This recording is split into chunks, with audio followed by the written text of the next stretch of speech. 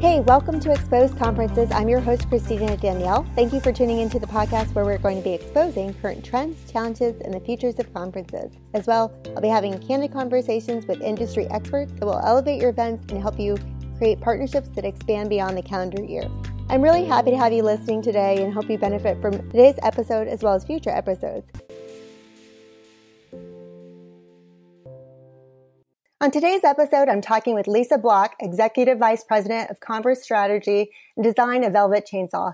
Lisa joined Velvet Chainsaw in 2019 after spending nearly 30 years leading and growing the conference and events team and portfolio at the Society for Human Resource Management.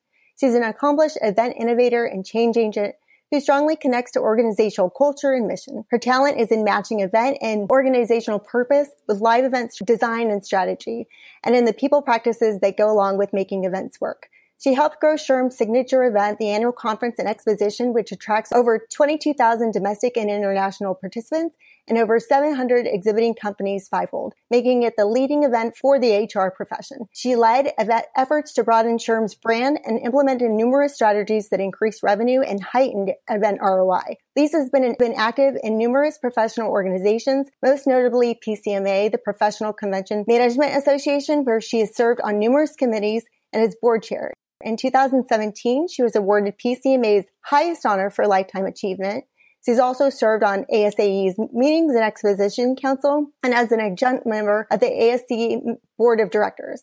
In 2015, she was inducted into the inaugural Washington, D.C. Biz Bash Hall of Fame. Hi, Lisa. Thank you so much for taking the time to join us today. Oh, thank you, Christina. I'm happy to be here. Well, I'm so fortunate to have started working with you in SHRM in 2017. And although fairly short compared to our vendors and to our conference team, the wealth of information you've shared and your passion for the industry has truly been inspiring. Well, thank you. You've been in the industry since 1990. Can you talk to us a little bit about how you got started, but more specifically, your first memory of running an event?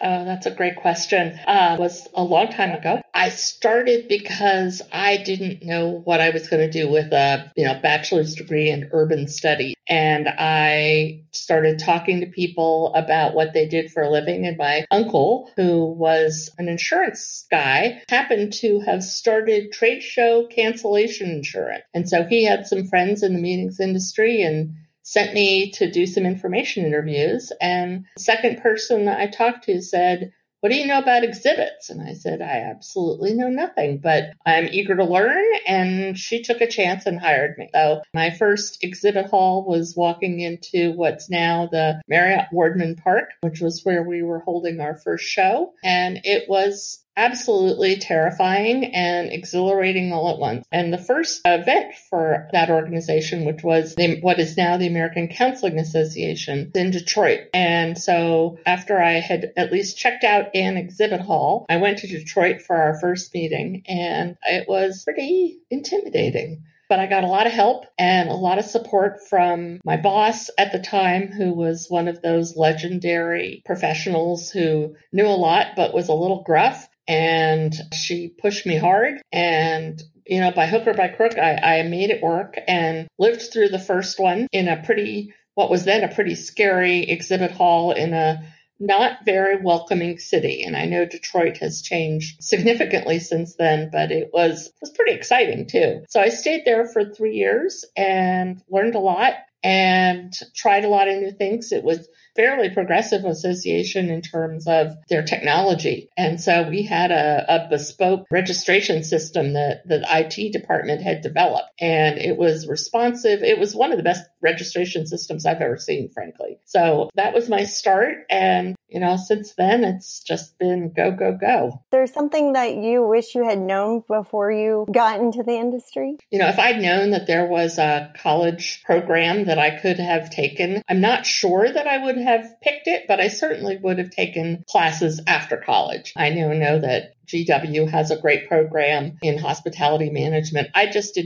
this whole field was really just not on my radar screen. So I think having some grounding in what associations do and what the hospitality and meetings industry was all about, I think would have been very helpful at the beginning. But back in those days, I got into IAEE, what is now IAEE. My boss took me to their local meetings. And so I got to meet people, and just countless people were willing to take time and mentor me and help me get up to speed on what an exhibit booth was, what drayage meant. All of those terms were foreign. It could have been a foreign language. So I think I would have liked to have had some classes, but there was just no exposure. Yeah, and I think most event planners, we kind of just get thrown into, not everybody goes to college for this specific industry, and there's not many programs out there. I think more so now than when maybe 30 years ago, but I think just learning by doing. And so when did you start at SHRM, and what was that experience like? So SHRM had been ASPA, the American Society for Personnel Administration, and I had known through my industry contacts somebody who had been there, and he left, and it fell off my radar screen. And then this job came up, and it was in 1990, and I was fortunate enough to get hired. I went on my first site visit. I was just a couple of months before their annual meeting, which is in June every year. And so I went on a site visit to Atlanta before I was even on the payroll.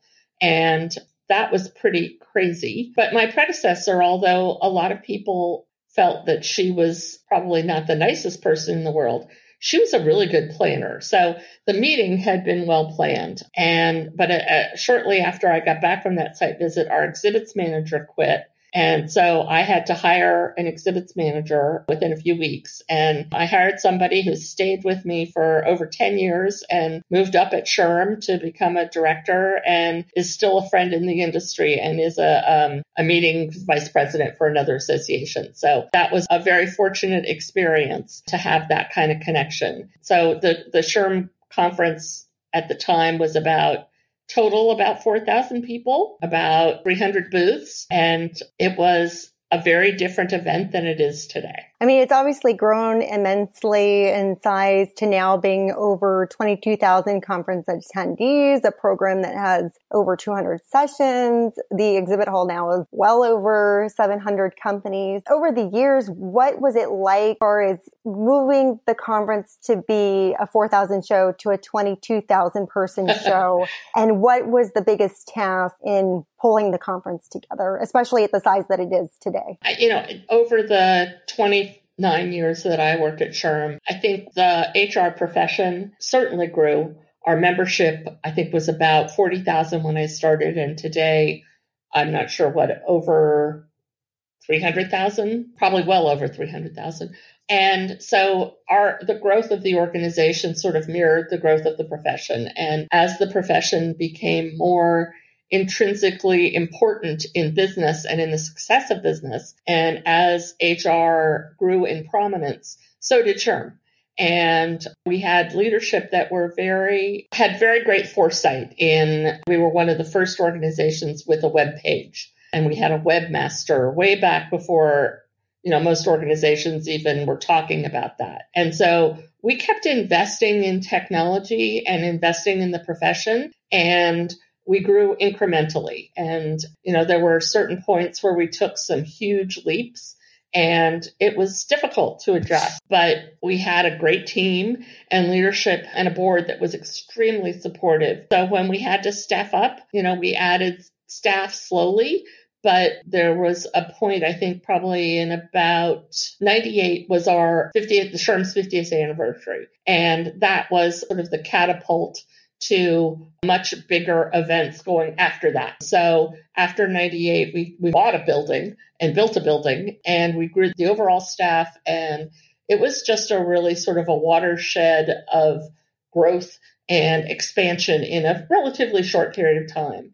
And by 2000, we really realized that we had to make some significant changes if we were going to continue to have a meeting that was relevant to the profession and to the attendees, and still returning funds to the organization to fund it. Those were some heady years we sort of mirrored the economy for about 10 years and grew by thousands at a time. And then we hit the crash in 2008. And that was pretty sobering because we lost a pretty significant amount of attendance and we retrenched. And we were fortunate because in the exhibitor side, we'd invested in the exhibit hall and we'd invested in that experience that our attendees had in the hall. And so that paid off, and the exhibitors stayed with us, and we were able to build back to pre-crash years within a year and a half. And that was awesome. But HR people are fantastic. I feel very privileged to have worked with so many amazing people and for such a great profession. And we realized that as we grew and the meeting got more complex and we added features, that personal touch was sort of going by the wayside. So we really put a lot of work into our volunteer efforts to ensure that we were providing, and to our staff training, providing as much high touch as we could so that people didn't ever feel like they were numbers, but they were really people and members that we as SHRM cared very much about their experience. And we spent a lot of time going over evaluations and learning from what our members told us. But I think that in a city like Vegas, where we grew over 2,000 in 1 year, we realized that, it was really critical for us to be more face-to-face with our members. So we instituted something called ROCK, which is the Random Offers of Conference Kindness campaign. And it really was a sort of a surprise and delight. We did nice things for people. We paid for people's taxis as they got out of them. We gave out Starbucks coupons. SHRM members love to sit up front for the big general sessions. And so we rocked people to get front row seats and all sorts of interesting experiences. We also used our hotel comps to upgrade people on a random basis. And that program has become a hallmark of sort of SHRM's approach to reaching out and making our members feel special. Yeah, and I was actually going to say that's one of the things that I really appreciated most in seeing from the event, just since 2017 and joining SHRM, is just how that experience alone, just how excited the attendees that they were rocked and all of a sudden being rushed to the front of the Tuesday night concert or something like that. It was really a great experience to see. And then on top of that, you then created the Reverse Rock program. Can you talk to us a little bit more about that and how it kind of benefited the staff on our team and the vendors of the experience as well?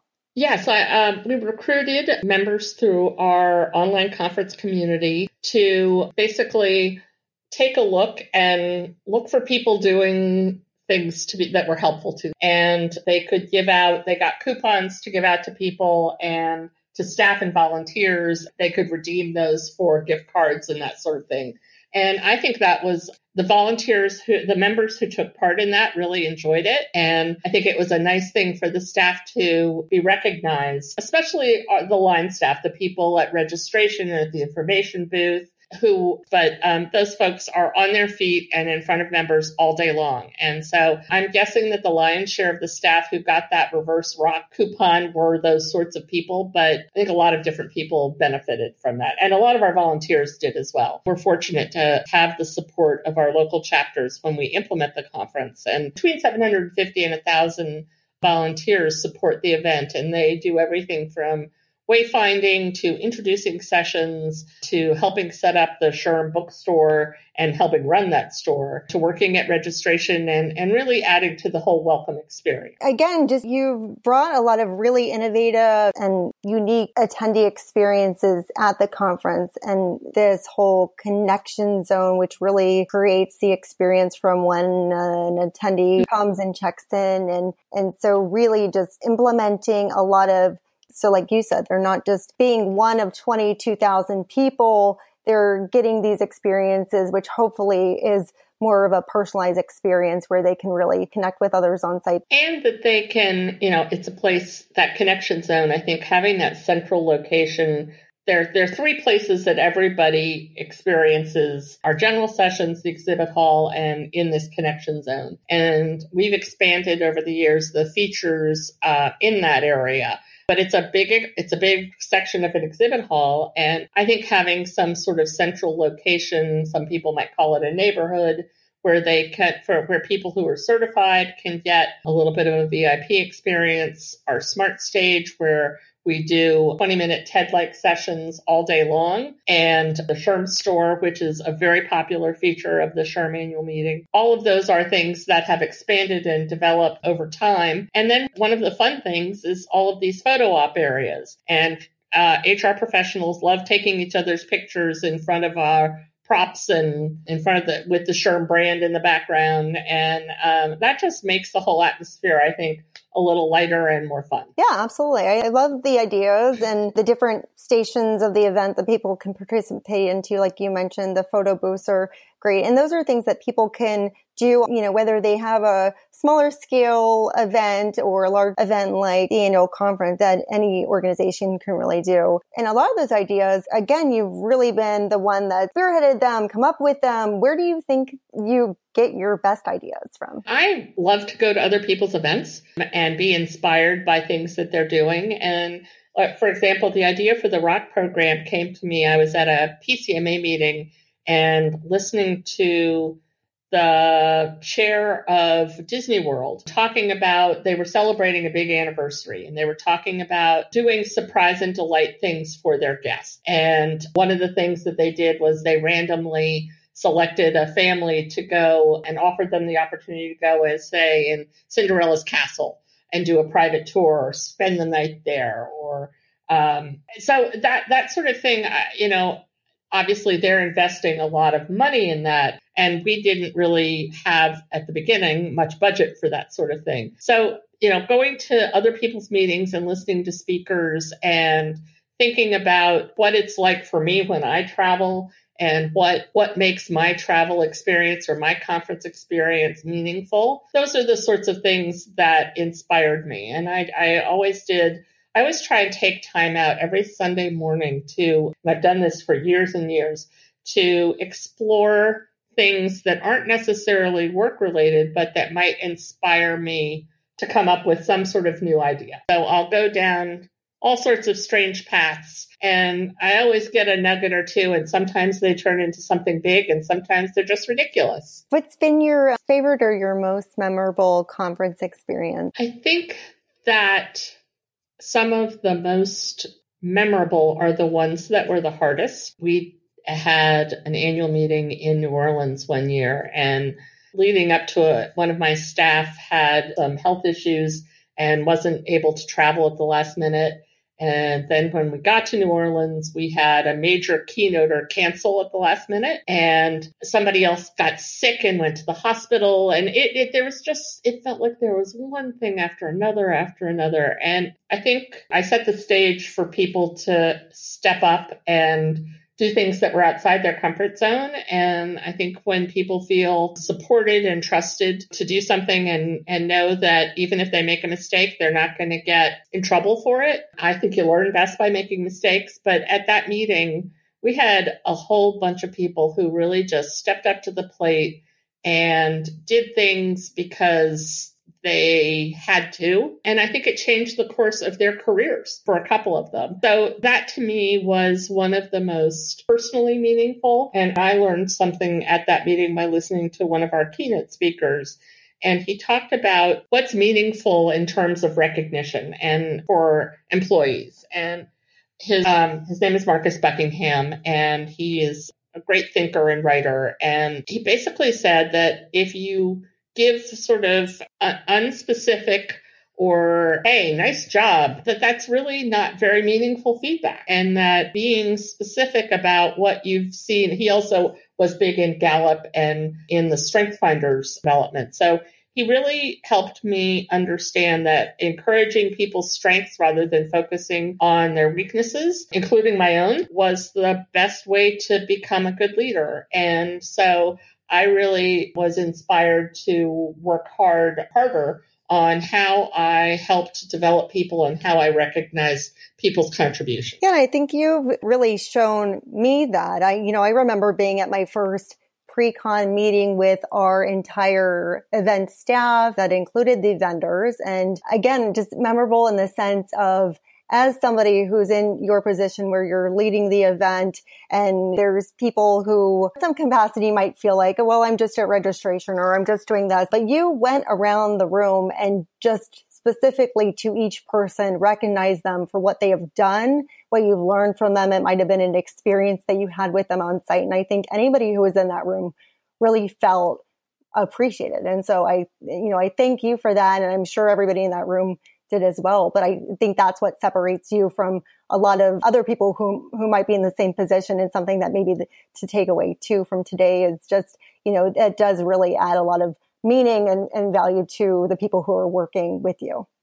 Well, thank you. I worked really hard on it. It did not come naturally. So it is something I think is incredibly important. And I think it's important no matter who you're dealing with.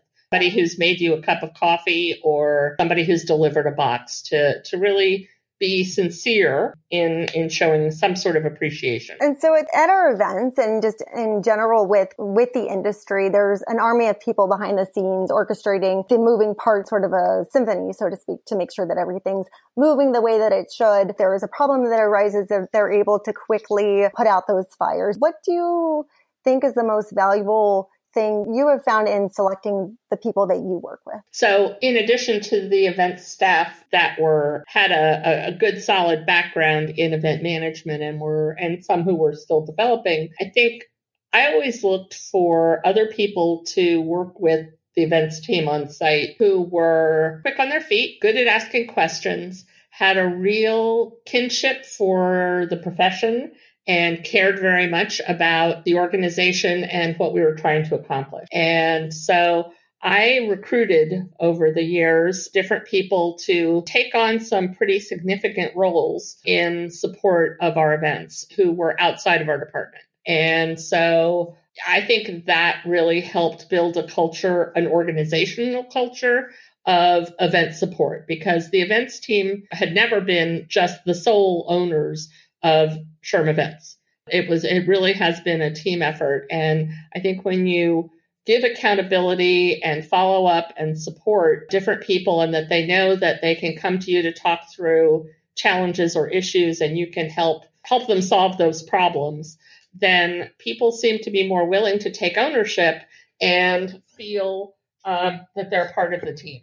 And so that's always been, I think, a pretty important part of SHRM's success. And I can't tell you how many people over the years have told me that, working at the SHRM annual conference and being part of that experience is one of the things that they've always treasured about their time at SHRM. So I'm pretty proud of how people have developed and grown from those experiences. Absolutely. And you've definitely, having been there for 30 years and having helped grow the show to what it is today, it's pretty impressive. And so in the conference industry, what's something that you continue to find exciting about the industry? What's something that you look forward to seeing as you move into your new role at Velvet, and what keeps things fresh or what keeps you inspired? My love and respect for associations and the role that they play in society has been reignited.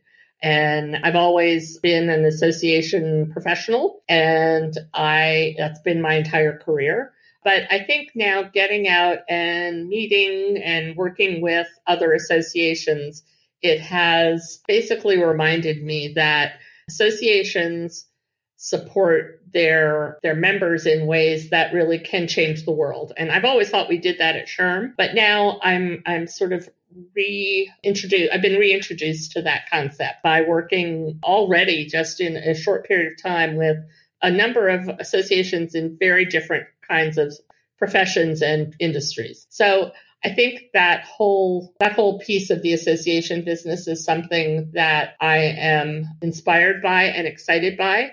And as now a consultant, rather than, it's a very different kind of role. I think what we do and what we focus on is really helping associations innovate, improve, strengthen their meetings purpose and impact. And so I think work we're doing is to me really impactful and exciting. And I couldn't be more excited to take this sort of next part of my career journey. We're excited for you too. Again, I think the team at SHRM, has enjoyed working with you. And obviously some people have been there for 20, 30 years alongside you, but it's exciting to see what comes up next for you in the next chapter. Is there anything else that you would like to share today about the industry? I think the one thing I haven't really talked about is ethics. And when I was, starting out, my first boss had a very clear sense of right and wrong and what was appropriate for you as a meeting planner who was making decisions. There was a lot more entertainment and people trying to influence relationships and buying patterns. And so there were a lot of there was less gray. I think today there is more gray, but I think planners today are partners more than they are rulers. And I think that's a really important distinction to be making.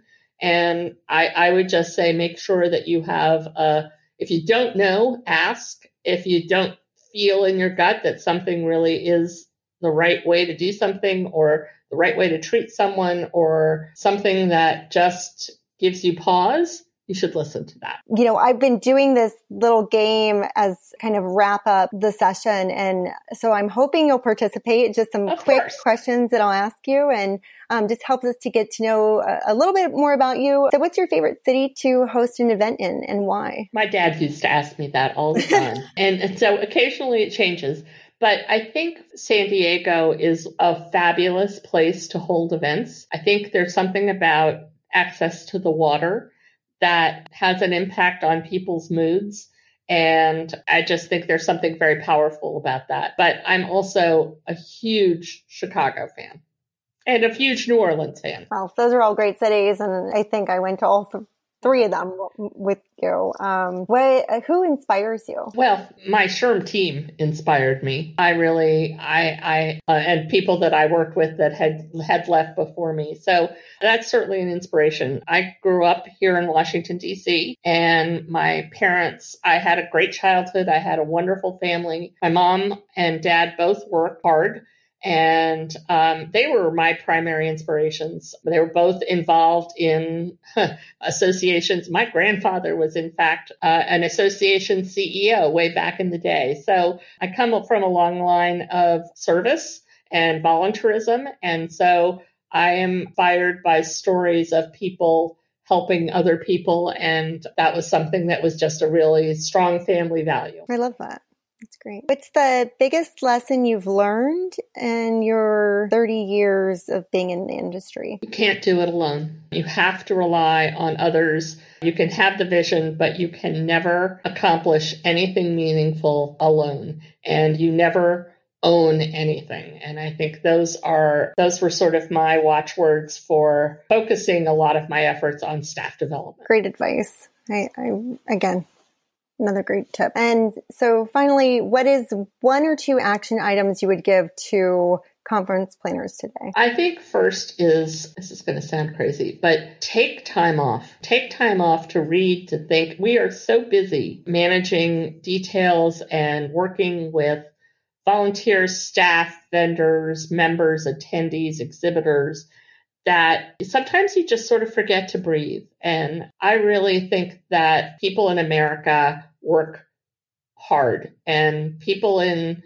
other countries have a little bit better work-life balance. And I think that I wish I had paid a little bit more attention to that growing up. But I also grew up in a family where vacations were important and fun was important. So if you don't like what you're doing, you're never going to do it as well as you possibly could. I mean, I think it's important to remember to consider the other things besides the work. It's easy to forget, we're constantly on the move in this industry, but it's also incredibly important to take time off.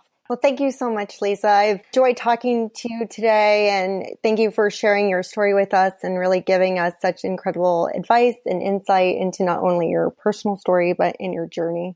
Well, thank you, Christina, and congratulations on this project. I think you're going to do great things. Thank you for listening to Expose. Tune in every Tuesday to hear a new episode and join in on the conversation at exposeconferencespodcast.buzzsprout.com.